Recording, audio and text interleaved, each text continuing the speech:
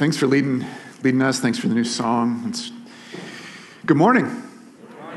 It's really good to be up here. It'd be good to be with you. My name's Tim. I'm lead pastor here, and if you've been gone or if you're new, I had a fun medical situation, emergency, whatever word fits. My spleen ruptured itself somehow, and so they make you go to the hospital for that. So I did that and spent a few nights just getting to know folks there, and then got to come home and lay around and do nothing for about 10 days. And I was here last week and could handle about 7 minutes up here, and so just said hi. And I want to say again just how much the love and the appreciation and the support and the prayers and the texts and the food and all of that have meant to Abby and I over the last couple of weeks. And so just thank you again. We have felt tremendously loved and valued and cared for, and that means so much to us as a family. And so thanks again. And if you didn't pray for me or send me a text or bring me food, that's all right. I love you too, and appreciate you. And so so that's it. I'm gonna try to do this again. It's been about a month since I've been up here to teach and walk through a section of Scripture with us, and so I'm going to pray and ask you to pray for me and with me, and then we'll continue on in our series through a short little letter book in the tail end of the Bible called 1 Peter. And so as I pray, if you don't have a Bible, feel free to go find one. I'm going to dive in right after we say amen. So we're in 1 Peter. Find a Bible. Pray with me. Jesus, we are here because of you. And even as we sing that song, God, we acknowledge all those things that we just said. And as Phil just articulated, many of us in this room right now, we doubt, we question, we're skeptical, maybe even cynical that you're real, that you're here, that you're good, that you love us. And so we need those words that where there's not a way, you make a way, that you are the author of miracles, that you work miracles in our lives, some that we see, some that we don't see, that you're the light in the darkness, that you're good. And so in this place and right now and in our hearts and our minds, we declare that you are the God of all of the universe, that you're the creator, that you're the one that watches over and is near, that you're here with us right now. We declare that and proclaim that in this place, that your power and that your justice and your mercy and your grace and your forgiveness and your love would be tangible for us, not just in this time and place, but in our lives. And so, Holy Spirit, we ask for your work among us right now, because without you and without you working, we feel left out, we feel far away, we can despair. And so would you come and would you wake us up? Would you sharpen our minds? Help us to see clearly and to know clearly. Help us to believe. And Jesus, you're alive. You're not dead. You were executed on a cross. You were buried, and then you conquered death and rose again. And so as you bring more of your power and your truth and your reality into our lives and into our world, we worship you. We follow you. We listen for your voice. And so would you help us to hear right now as we look to your word? It's in your name that we pray. Amen.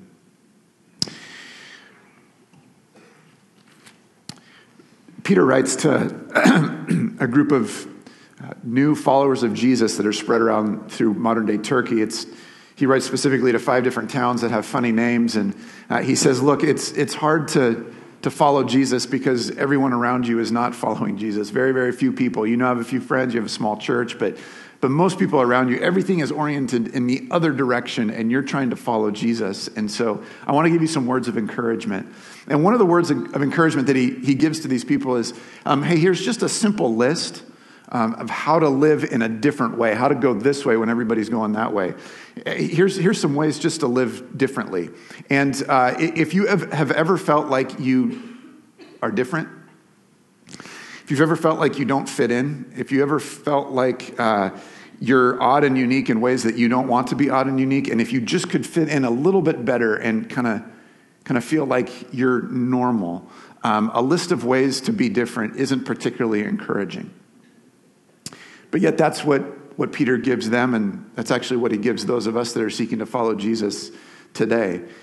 Peter says he's writing from Babylon, but he's not really writing from Babylon. He's writing most likely from Rome. Babylon is in the past, and it's a different place. And it was everything that was oriented away, and it has a piece in Israel's history. And so that's why he uses it as kind of a metaphor, as a picture of, hey, I'm writing from this time in Israel's past when they were taken out of what they knew and put in a place where they didn't know and didn't fit in. And so he uses Babylon as an example, and he says, imagine being in a place where everything is where you're different and you don't fit in. But there's hope even in that. And so this is a letter of hope. And as we've been going through it for a number of weeks now, we get to this list where he says, here's some ways to be different. But it's not just ways to be different. He front ends it with the why. Why would you live differently? And so I want to read just 5 verses together this morning, and then I want to walk through them. And before we get to the list, we get to the why would you possibly care and want to. And maybe if you don't care about it and you don't want to, maybe that on a conviction level, on a deep, like, this is why I exist level, and purpose and mission kind of level, why you would actually consider living different from everyone else around you.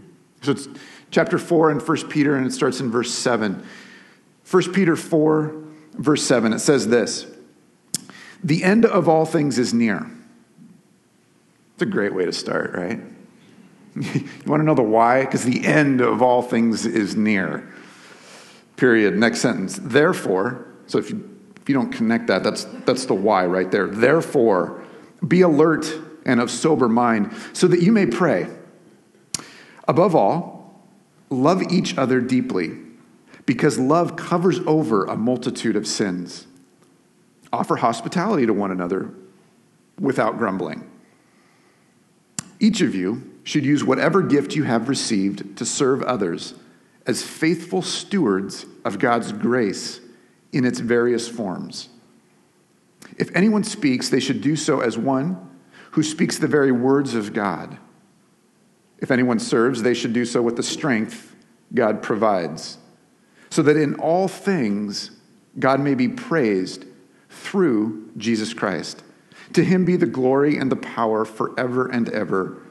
Amen. So he's got a whole nother chapter and a half, but he says amen right there. All of us know what an engagement and a proposal looks like. Some of you right now are engaged. Some of you are recently married. Some of you got married a long time ago. Some of you got married and then got divorced. Some of you got married, divorced, married again, divorced again. Some of you, we've all got, we get it. Sorry, didn't plan on that. We know what the fun stuff looks like, the proposal and the excitement, and we know what that moment is like. I don't know why I keep saying this as a confession, but I've finished watching through all the seasons of Friends on Netflix. I've heard they're going to take it away, so I've really dedicated and disciplined myself to that and got through it. But I watched through Friends, and there's a few episodes where I forget his name, but he's trying to propose to Phoebe, and it doesn't go well, and he's back and forth, and it's ha-ha, it's funny. We know what that moment is like. If you've ever proposed to another person, you know that the work and the plan, hopefully the work and the plans that goes into it, and the thinking about it, and then the actual moment that it happens. And then when somebody says yes, hopefully there's a ring involved or something, and then you go, maybe get down on one knee, maybe do it across a private candlelit dinner table, and you ask, will you marry me? And they say yes. When that happens, everything changes. I proposed to Abby. Again, we've been married for 20 plus years, and when I proposed, we had been dating for a long time, so I had to surprise her. So I went through all this rigmarole to make it a surprise, and we did it on off the side of the road on a cliff overlooking Huntington Beach at night, and surprised her with the ring. And then we had a whole night plan. It involved going to dinner by ourselves, and then other people got together. And when she said yes, everything changed, right? And we went through this. Our engagement was about 8 months, and we didn't talk about it too much during those 8 months. But years later, talked about what actually went through your mind during that time. She would tell you that she had her moments of questioning: do I really want to do this? Which still to this day blows my mind. But she did. Like, am I really gonna say yes to him? And I had already gone through that process and decided we're in, and we're not taking the ring back. Like, come on, like, will you just marry me to save me embarrassment, and we'll figure the rest out. No, but anyways, that whole 8 months, everything changed. Her questions she was asking were differently, or the way that we spent our time and planning, and then all of that happens, and then we get married, and then there's even more change after that, right? So, the end of all things is near. When you propose and enter into an engagement period, the end of all things is near. That's what that means. Okay? You got that? For those of you who are engaged, you're like, this stinks. When we read and when we hear that first verse of verse 7, the end of all things is near, that's not what we think, right? We think like there's going to be a period of time where, and then something happens and ends, and then we're off into the unknown, right? Which certainly marriage can be that, but we hit this end, and it's like the time like a class ends, and then it goes on, or the workday ends. That's our idea of the word ends, and then spiritually speaking and biblically speaking, some of us actually think like the end of this life, and then what happens is we've got some idea, but not totally sure. Like, we get some description of heaven and eternal life and all those kind of things, but is Peter talking about our life ends and then we don't know what's after that? That's not the idea of the word ends there. The Greek word is this word telos. And what it means is the point of it all. The goal. The aim. The fulfillment of it all. When a proposal happens and wedding planning starts because they're anticipating a wedding, that is intended to be all good. It's not all good, right? I mean, wedding planning is hard and all that kind of thing. But it's this hopeful thing. It's this excitement thing. People celebrate it. People cheer for one another and say, oh, we can't wait. We can't wait. This is going to be so good. Everything changes, but it's not an end in the sense that something stops. What it means is that, oh, this is great. Something new is happening. When it says that the fulfillment of all things is near, it means something has changed and it reorients us to everything around us. And the something that has changed that he's talking about is Jesus Christ has come and has been crucified and resurrected. And because of that, everything has shifted. It's like the tectonic plates underneath have moved, and the landscape is completely different now because those plates have moved underneath the soil and underneath the land. That the whole situation is different, and we see it differently. It's like this, Mark 1:15 says this. It says, the time has come, the kingdom of God is near or at hand. It's right here. We can see it, smell it, touch it. I can reach out and come in contact with it. So repent and believe the good news. Some of the first things out of Jesus' mouth that are recorded in the Gospels. The kingdom of God is near. It's at hand. So respond in this way, repent and believe. Everything has changed because the crucifixion has happened and the resurrection has happened. And so when Peter says the end of all things is near, what he's saying is the thing that we've been hoping for, the thing that we've been waiting for, the thing that we've been planning for, which is what? Well, when Jesus was crucified, something happened. These powers and these influences that are at play in our world and our existence came up against a stronger force. Jesus defeated sin and death when he was crucified and resurrected. And so over and over we hear in Scripture the elemental forces or the elemental spirits or the things of this world aren't the strongest things anymore. There's something stronger. That Jesus came in and faced all of those, was crucified brutally on a cross, and was buried. And so he came up and fought them. And it looked for a moment like they won. But then he resurrects again. And when he does that, when he conquers sin and death, he institutes a new kind of reality. Everything has shifted. The playing field is different. I used to be single. Now I'm pledged to be married. And so everything is different. I think differently. I act differently. I spend my money differently. My time differently. My planning is different. Everything is different because something has changed. The end of all things is near. Means the reason that God is working in this world has come really, really close, and it's come close in the person of Jesus. Now, this is written in the first century. We're 2,000 years later. And we can see and point to throughout history and writings in Scripture how that has happened over and over, and how God's revelation has come into human existence in a new way. How God's power has come into human existence in a new way. How when Jesus is alive and present with us, there's a new kind of forgiveness and freedom that is available to each and every one of us. And so we live with a different mindset. We live and we see the world differently. At least that's our invitation. That's our calling. The reality is that we're stuck in this in-between. Where that's happened, we're here now, and we're not quite yet to the fulfillment of all things. It's started, but it's not complete. And so we get stuck looking prior to Jesus crucified and say, the things of this world are actually really powerful, and they might actually be the most powerful things in my life. Because either I'm not following Jesus, I'm not talking to him, I'm not walking with him, I don't believe in Jesus, you're not even interested in Jesus, then those things are going to be most powerful. But when we're stuck in the in-between, our call, and what this is inviting us to, is to say, no, look at what Jesus is doing and what God is bringing ultimately. So that's the end of all things is near. And then it pivots to this, but be different. But behave and live in this way. That's the why. And what we find is for many of us, I found this written this week. It says this is, and this is not just people who don't know Jesus, but for some of us that even are following Jesus, and we can relate to Peter's writing to them. We find ourselves, and listen to this, it's not going to be up on the screen, I'm sorry, just listen.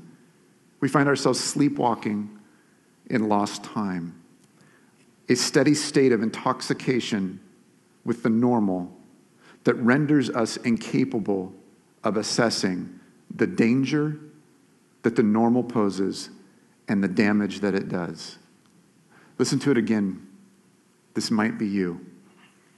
Sleepwalking in lost time. Just bumbling our way forward into the next day.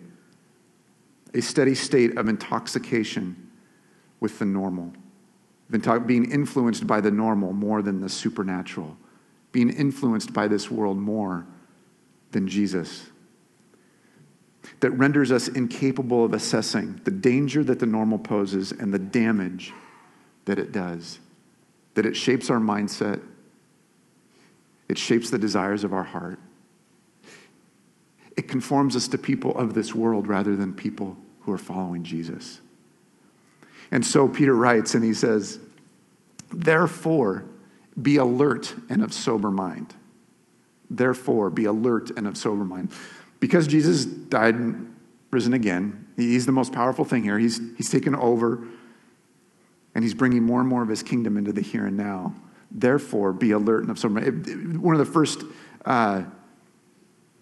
talks that we did back in September on 1 Peter, we talked about what alert meant. And it has this, it translates actually gird up your loins, which actually means to take your tunic and to wrap it up around your legs so that you can get ready to run. So if you're thinking about, I'm getting ready to run, and I'm living in the first century and got long clothes on, I've got to wrap that stuff up around me and tighten it up, and then I can actually go. And it says, be alert, be aware of what's going on around you. Be alert and of sober mind. There's a commercial right now that it starts with a guy that looks like he's in his 20s, and he walks out of a store, I think it is, and he pops in his earbuds, and he starts walking, and he's looking at his phone, and he walks out the store area, down through the parking lot, I think, and then out into the street and off into the neighborhood. And he's walking just down the sidewalk like this, and they never show him look up. He just keeps walking, looking like this with earbuds in, and it's toggling between that scene and a family leaving their house and getting out into their car and getting ready to back out of the driveway.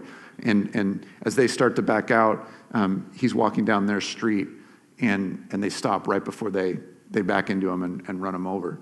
And it's advertising a car with a review camera thing. And that's the idea of not being of sober mind and alert.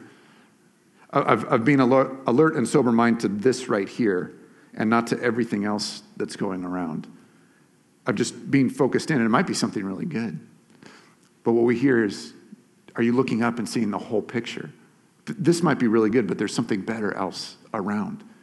And why, in a time when people already aren't fitting in and are struggling with feeling different. And for them, they were even struggled with persecution and suffering because they were following Jesus. He says, this is the why. There's something more real than just our experience here. There's something bigger going on. And so to be a part of it, here's some suggestions on how to be a part of it by being different. And it says, the first one is both simple and most of us would say, like, I don't do great with that. It's this. The first one says this, that you may pray. Be alert and of sober mind so that you may pray. To be alert of what Jesus is actually doing in this world and wants to do and wants to invite us into being a part, and so pray. That praying is actually a way of being alert and of sober mind. That talking to God, I had a professor early on in seminary that says, you want to know the biggest demonstration of faith in Jesus? And I was like, yeah. I want to make sure I've got that one down. What's the biggest one? I thought something like cast out a demon. That'd be great. Never encountered a demon knowingly. I'd love to be able to cast one out. Or could I heal? What if we did that? What if I could heal somebody? That'd be great. Does that mean I'm really? And he said, prayer. Dang it! I don't have that one down great. A prayer. And so, all of us, eager young students were like, wait, what? And he's like, yeah, do you realize, I thought he was going to get all, like wow us with something. No, it was super simple. You close your eyes and you talk to somebody you can't see. That's like a leap of faith. And we're invited to make that part of our normal breathing in and breathing out, our normal day in and day out, our normal just following Jesus is to talk to him. That prayer is the largest demonstration of faith.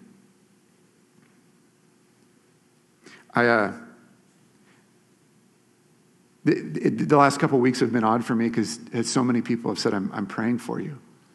And by odd, I mean wonderful. But what I realized, like, wow, I say that to people all the time. I made a commitment a number of years ago that when I say that, I'm gonna actually do it. And that might sound weird coming from a pastor, but if I say I'm going to pray for you, I'm actually going to do it. I'm going to write it down. I'm going to remember specifically, I'm going to pray about that person and their need or their struggle or their answer to prayer, and I'm going to talk to God about it.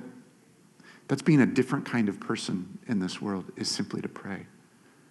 One of the things that we said as a church for this year was that we wanted to pray. And so we've set aside a time this past year, this summer. We did a thing right here in this room every Sunday night where we got together and just prayed and worshiped. We set aside a time for much of this year where I think it was Tuesdays from noon to 1. We said we're just going to open up this room, and if you want to pray and fast, take off lunch Tuesday. And we just met in that room and prayed. You just heard Kim and Adam talk about our parking lot. It's fascinating to me. And I had forgotten the actual date, that almost to the day 1 year ago, we lost our parking lot.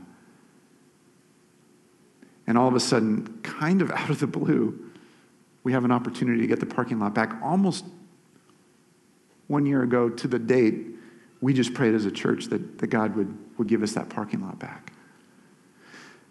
That prayer is a normal way of living and functioning for us. And so that when we pray, we're not just talking to God about me and him, but that we're talking about the things that we care about. And through that God actually shapes us. And that when we not just question should we pray or not, or how often, or how are we doing, or do we give ourselves a grade on that we actually just stop and start talking to him about it. And then in doing that, he meets us and talks to us. Not every time. We don't always hear him. But that we begin to hear his voice a little bit better and a little bit better and a little bit better. And that he forms us in that. Even in the silence, even when we hear clearly, that we're formed. And we begin living in a different landscape. That Jesus is alive and working in our world today. The second one is this. He says this in the next verse. Above all, love each other deeply, because love covers over a multitude of sins. This is above all else, this is the ultimate one. This is the top one. This is the core characteristic of the people of God, of those of us who are following Jesus, is to be love. Now here's the deal. There's a lot of different kinds of love. There are. I mean, we'd like to think that there's just one kind, but there's a lot of different kinds of love. Even in the original language that the New Testament is written in, there's at least 4 different kinds, and they mean different kinds of love, of different kinds of relationship and interaction. When we talk about love, we often mean very different things, or we mean something so big and it falls within the range. But this love is a sacrificial love. Above all else, be willing to sacrifice for one another. And if Jesus is our model, it's the way of putting another person above ourselves, of giving something up for them. And when it says love covers over a multitude of sins, here it is. Here it is that how we are called to be a different kind of people is that we love one another enough, get this, to forgive. Covers up over a multitude of sin doesn't mean the unhealthy kind of, okay, they did that, but I'm never going to talk to them about it. Or I'm just going to overlook that even though I'm hurt and I'm hurt so much it's making me angry and I'm thinking different thoughts about them and I don't like them, I don't want to talk to them, and I'm going to fake it. That's not what this means. Covers over a multitude of sins means we actually forgive. And if you're not familiar with forgiveness means I'm giving up the right. I'm giving up my right to get even with you, even though you owe a debt to me. You've done something wrong to me. I've paid a price. I'm hurt. I've lost something. I feel betrayed, whatever it may be. And I'm giving up the right to get even, to exact that debt from you. I'm going to do that. Why would you do that? Why? Because it's been done for me and for you already. That's what this is talking about. This is pointing to Jesus, even in describing the kind of love that we're to have for one another. And in that, when we do that, here's the deal. When we know this, when we actually are willing to step into that and to be in a relationship and in a family and a community where somebody hurts another person and we don't split over it, and not that we stay together in an unhealthy way where we just all really don't like each other, but when we stay together in a way that we forgive one another, what happens in that is that we appear completely weird and odd. Because that's not the way of the rest of the world. We can write songs and raps and poems and commercials and movies and stories and books about love, but until you get to this kind of love, you're just dancing around. You're just talking about other stuff. This is at the core of love, where two people or a group of people can stay together even though their normal human experience of hurt and pain and wrongs done can actually still heal and stay together. Then we appear completely and utterly different. Love covers over a multitude of sins is this beautiful picture painted to, well, there's actually a way forward when we wrong one another. That is hope. That is unique. That's healing. That is foreign to a world that longs for that. And the only reason that makes any sense is because Jesus has died and risen again. Love covers over a multitude of sins. Each one of you, verse 9, offer hospitality to one another without grumbling. You're like, oh man, I've offered so much hospitality, but I've grumbled a lot. No. Here's the thing. Hospitality, I don't know what you think of when you think of hospitality, or if you're really good at it, or if you're like, man, I was not good at hospitality, but then I found a specific Pinterest board, and now I know what hospitality is because I can recreate that in my home. And I've got an Instagram that I go to all the time when I'm going to host something, and man, I am awesome at hospitality. I'm sure that's partly what Jesus means by hospitality. But this word, it specifically is, I'm going to say this, and I know I'm doing this twice in one morning, but I'm going to add another Greek word for you. Telos was earlier, the end of all things. This word here, hospitality, it's philoxenos. I did that pretty good, and most of you wouldn't know if I didn't, but philoxenos. The first, it's two words put together, hospitality, two words put together. The first one is essentially philo. Philo, Philadelphia, brotherly love. That's a type of love. It's what we call friendship. Friendship. Philo. Xenhos. It's not a Z, it's an X. Xenhos. It's where we get the word xenophobia. Xenos means foreigner, stranger, different, alien, other. That's where we get our term xenophobia. If you've heard the word xenophobia, it's probably most likely connected to politics in our age, and more specifically connected to immigrants. And it shows up in our world and throughout history, and specifically in modern Western history, when one political entity, one nation, views another, and the people of that nation view another as possibly infringing on their rights and privileges in a way that costs them something. And so, most likely more than a few of us have opinions about that, ways that we're voting, policies that we're hoping for, politicians that we like or dislike based on their view of immigration, and that is all fine and legitimate and what it is. What this is talking about when it says friendship with strangers and puts that together and calls that hospitality, what it means is that people who are different than others would actually find a way of getting along. What it does not mean is governmental, political policies and people to vote for. It means on a personal, human, one-to-one level that we are actually willing to be friends with strangers. Now, it's not just strangers, it's people who are different. It means being friends with people who are different. And it says hospitality with one another, which means that's something that we've got to figure out how to do here before we do it with those outside. We live in a city of strangers, don't we? And we see those with needs more often than we see those that are different than us in other ways. And so it would be easy for our minds to go there, and our minds should go there. And we should find ways to serve those in need around us. But this is calling us to do it, if I could say it this way, in-house before we do it outside of here. That we find ways to actually say, it literally means that it involves our homes and our food. I like that it's that specific. Our homes and our food. I was talking with friends this week, and they were commenting how it seems like as our city is changing, that it becomes less and less normal or common to invite somebody just over to our space. Apartment, studio, dorm, house, whatever it might be, and say, come into my...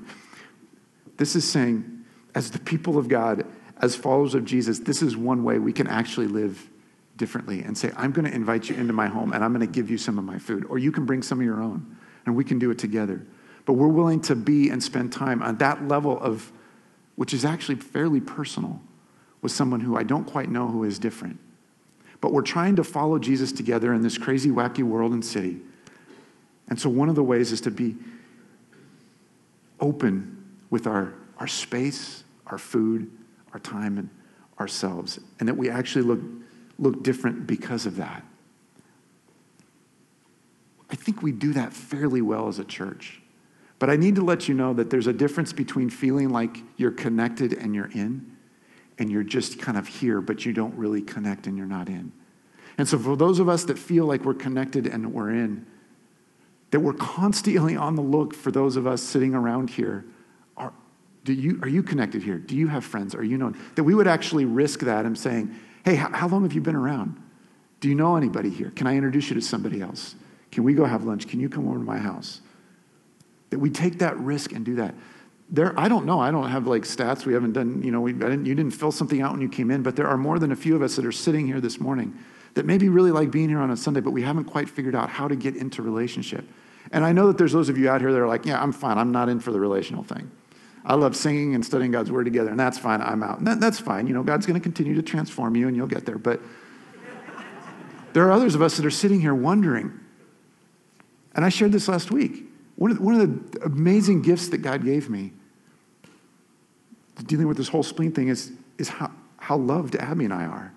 You brought food over to our house. Man, what would it be like sitting here and saying, if I had a medical emergency, who would do that? Would I have to be on Postmates all the time? Will you love me? Will you bring me food? No, that's what we should get to do for one another. We should get to do that for one another. That's what it means to be hospitable. Last thing is this, it's combined two together. Each of you should use whatever gift you have received to serve others as faithful stewards of God's grace in its various forms. If anyone speaks, They should do so as one speaks the very words of God. If anyone serves, they should do so in the strength God provides, so that in all things, there it is at the end, in all things, and it's referencing what God's kingdom showing up more and more in our lives and in our world today. In all things, God may be praised through Jesus Christ. How is that happening? Through the person and work of Jesus. To him be the glory and the power forever and ever. Amen. In serving and speaking, really quick here, that when we do that, we should do it through the power of God, not through our own power. But that when we feel empowered by God and called by God and led by God to serve, that we should serve. And then when we speak, whoa, imagine that. Imagine if every time we spoke, we actually said, are these the words of God? Man, I would not want to know my batting average on that. I'm speaking the words of God. But what it says here is it uses economic terms. And what it means is when you serve and when you speak, if you'd imagine yourself as the steward, as the manager over a household, that everything that the house does and needs, that we're thinking and we're managing and we're planning ahead, so that that's the approach to take, that when I open my mouth and say words and when I serve another person. And again, in the family, we learn to do that before outside. But that we serve and speak and we think about it. And it says the grace that God has given, and grace there is a word that covers everything God provides. It includes everything as tangible as money, as it does to our spiritual gifts and our time and our energy and all of it. And how do we give that to God's people? That we do that with a perspective that God has come to us in Jesus. He's conquered death and the elemental powers of this world. And he's resurrected. He's conquered them. And he's instituted a new way of existing and living. And he's invited us into it. And if you put up the verse from chapter 2, verses 4 and 5, when we behave in these 4 different ways, when we pray, love, are hospitable, and serve and speak in a way, this is what's happening. It was earlier in 1 Peter. It says, as you come to him, the living stone, rejected by humans, but chosen by God and precious to him, you also, like living stones, are being built up into a spiritual house, a temple, to be a holy priesthood, offering spiritual sacrifices acceptable to God through Jesus Christ. This is how we do that. This is how we become that real life, flesh and blood temple that's not a building, that's people in the here and now where everything is different. Because we've been alert and sober-minded that everything has changed because Jesus has come and now we live more into his kingdom every day. And that the end of all things is not the breaking point in the time it ends. It's just we step into more of his kingdom off into eternity. Coming to the table and taking a little piece of bread or a cracker and dipping it into the juice is a way that we remind ourselves and teach ourselves and tell ourselves again and again, that this is the landscape that we find ourselves. This is the telos. We're in it now. And so we need to taste that over and over and over again. And so I want you to close your eyes with me, and we're going to pray. And as you're ready, we're going to come to these tables. There's some in the balconies at the front on this end, and then there's 2 up front and 1 in the middle of the room. And so Jesus, as we come this morning, as we come not just to these tables, but as we come to you, we're reminded that you're alive and that you're present among us. We're reminded that you've conquered death and risen again. We're reminded that the love that we're to have for one another, that you modeled, that you set the example, that you went first. And so that we would step into more of being like you in the here and now. And so Jesus, as we come as your people, would you continue to form us more into your temple, your people in the world here and now? And would the world see us? And when they see us, that they would see you. We're so grateful to be invited into that by you this morning and every morning.